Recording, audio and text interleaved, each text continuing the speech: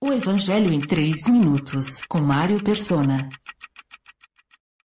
Se você fosse candidato à presidência, como seria a sua campanha?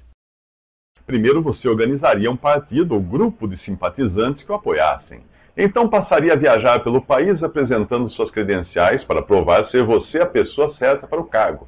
Mas antes, como fazem todos os candidatos, você enviaria os seus correligionários adiante de você para apresentarem o seu plano de governo, distribuírem benefícios e testarem a sua popularidade. Eles iriam de casa em casa conquistando simpatizantes e até angariando donativos para a campanha. Os índices de aprovação ou rejeição seriam medidos pelo número de pessoas que recebessem bem os seus representantes ou os expulsassem de suas casas e cidades. Os que o rejeitassem seriam vistos como tendo rejeitado o próprio presidente, e você encontraria uma forma de puni-los quando fosse eleito, ou os privaria dos benefícios dados aos outros.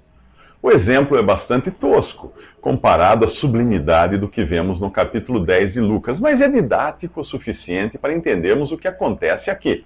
Jesus é o único candidato legítimo a rei de Israel e rei de reis. Os 70 são seus representantes que saem adiante dele para testar sua popularidade entre o povo, sobre o qual ele irá reinar.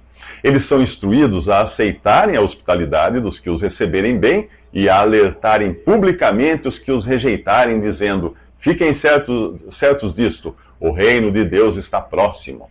Haveria consequências graves para aqueles que não recebessem o rei, o próprio Filho de Deus vindo ao mundo, como é alertado por Deus no Salmo 2.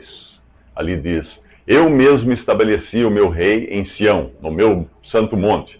Proclamarei o decreto do Senhor. Ele me disse: tu és meu filho e hoje te gerei. Pede-me e te darei as nações como herança, e os confins da terra como tua prosperidade.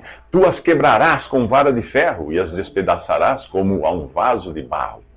Por isso, ó reis, sejam prudentes, aceitem a advertência, autoridades da terra, adorem ao Senhor com temor, exultem com tremor, beijem o filho, para que ele não se ire e vocês não sejam destruídos de repente. Isso está no Salmo 1.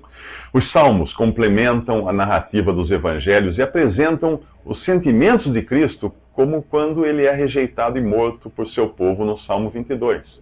Os fiéis, tanto nos salmos como nos evangelhos, não fazem parte da igreja, mas formam um remanescente de judeus fiéis que aguardam o estabelecimento do reino do Messias na terra. Enquanto isso, o Espírito de Cristo é visto nos salmos, identificando-se, sofrendo e se alegrando com eles, além de prover sustento e proteção, como no Salmo 23. Então, no Salmo 24 e nos outros, o Rei da Glória vem para reinar. Que tal fazermos um resumo de 3 minutos do caráter profético do livro dos Salmos? Então não perca o próximo episódio do Evangelho em 3 minutos. Visite 3minutos.net. Dúvidas? Visite respondi.com.br.